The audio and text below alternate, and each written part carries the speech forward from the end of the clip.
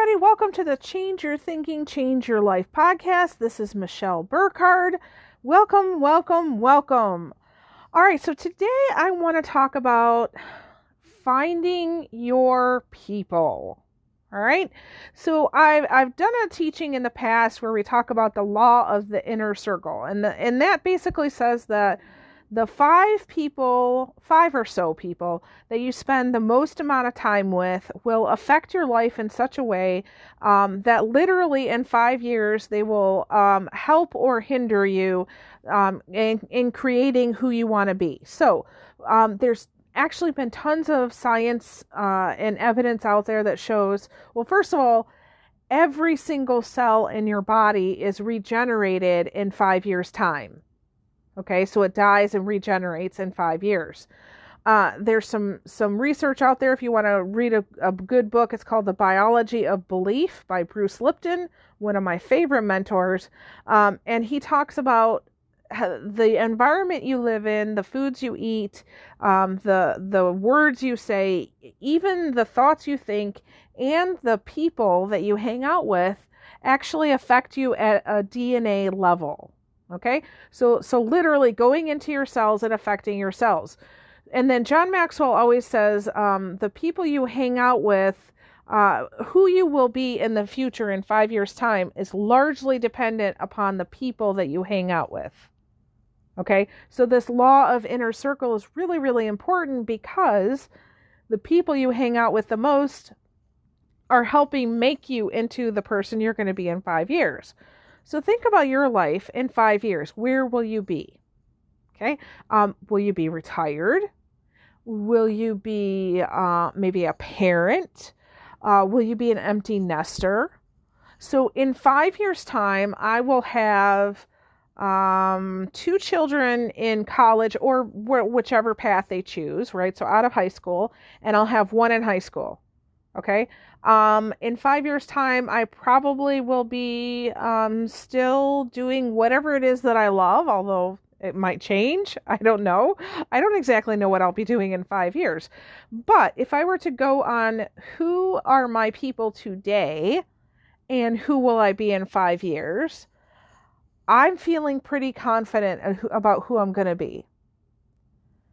So how do you feel about who you're going to be? Take an honest inventory with the people that you hang out with the most right now. And if that's an indication of who you're going to be in 5 years, how do you feel? You feel good?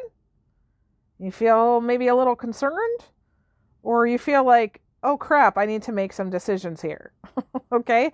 So let me help you think through this one. Okay? You want people who are going to agree with your particular definition of success. Okay? So you don't want the people who say they do, but then they have their own definition for you. You want those who are in alignment with you. The people who, when you're going through a rough time, can remind you what your purpose is. And when you're maybe doing something that's not getting you to your win, they can gently come in and just say, hey, Michelle, come on, let's get it together here, right? Or they can just ask a question that gets you thinking and you're like, oh yeah, okay, yeah, I need to go this way, right? You also want people in your life who are going to spur you on to challenge you and to change you, right? So they might be giving you a book suggestion, or they might be just saying, all right, Michelle, accountability here, how's it going, right?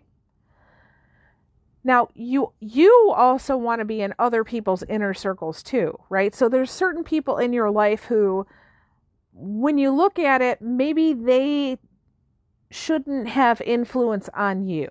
Okay, so maybe they're at a different level of awareness in life, and maybe they don't quite understand what you're doing, but could you be a part of their inner circle?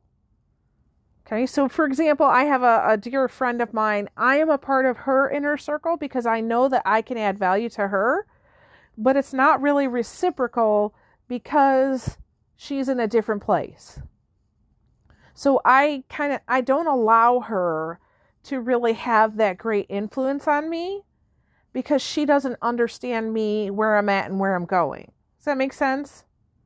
So I'm not saying, if these people aren't doing it for you, ditch them. That's not what I'm saying at all. I'm just saying mentally you got to figure out, are they in my inner circle supporting me, or am I in their inner circle supporting them?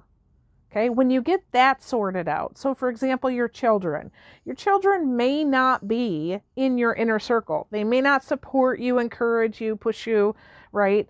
However, you can't ignore them, right? I mean, I tried that once. They got a little loud because they were hungry. Eventually you got to feed those suckers, right? But, all kidding aside, we're not trying to dismiss people from our life. We just want to know, what's my role here? Okay. So for example, when I was a kid and I would go to a family function, your family's supposed to love you and support you, right? And so you kind of had this idea of like, they're supposed to take care of me. Now, as I grew older, because you're still in those same roles, I struggled for a while thinking that should still be the same, right? That my family would love and support me and I'd just go and they would do that for me. And I realized we're at different places, different levels of awareness. And so I had to come to grips with my family. They don't understand me. They don't understand where I'm at and where I'm going. And so I don't want to dismiss them, but they can't be my people anymore. Does that make sense? They're my people in essence, that I love them. I want to be around them, but they're not my inner circle. Okay? So really, when you're thinking through your life, think about who has effect on you right now. How is that going to play out in 5 years' time? So if you have a person in your life who, maybe it's a sister or a best friend, or even a parent who's very negative and drains your energy, they're not adding to your life energy. How is that going to affect you in 5 years? You might have to limit some of your time with them, right? Yeah.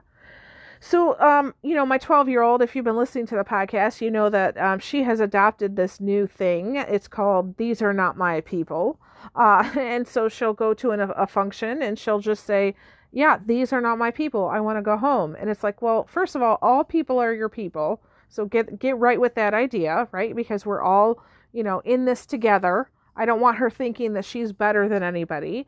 But on the flip side, I see that as healthy because she doesn't feel like she has to be appreciated or approved of by these people, right? There's a healthy self-image in that she's fine if she has them or not.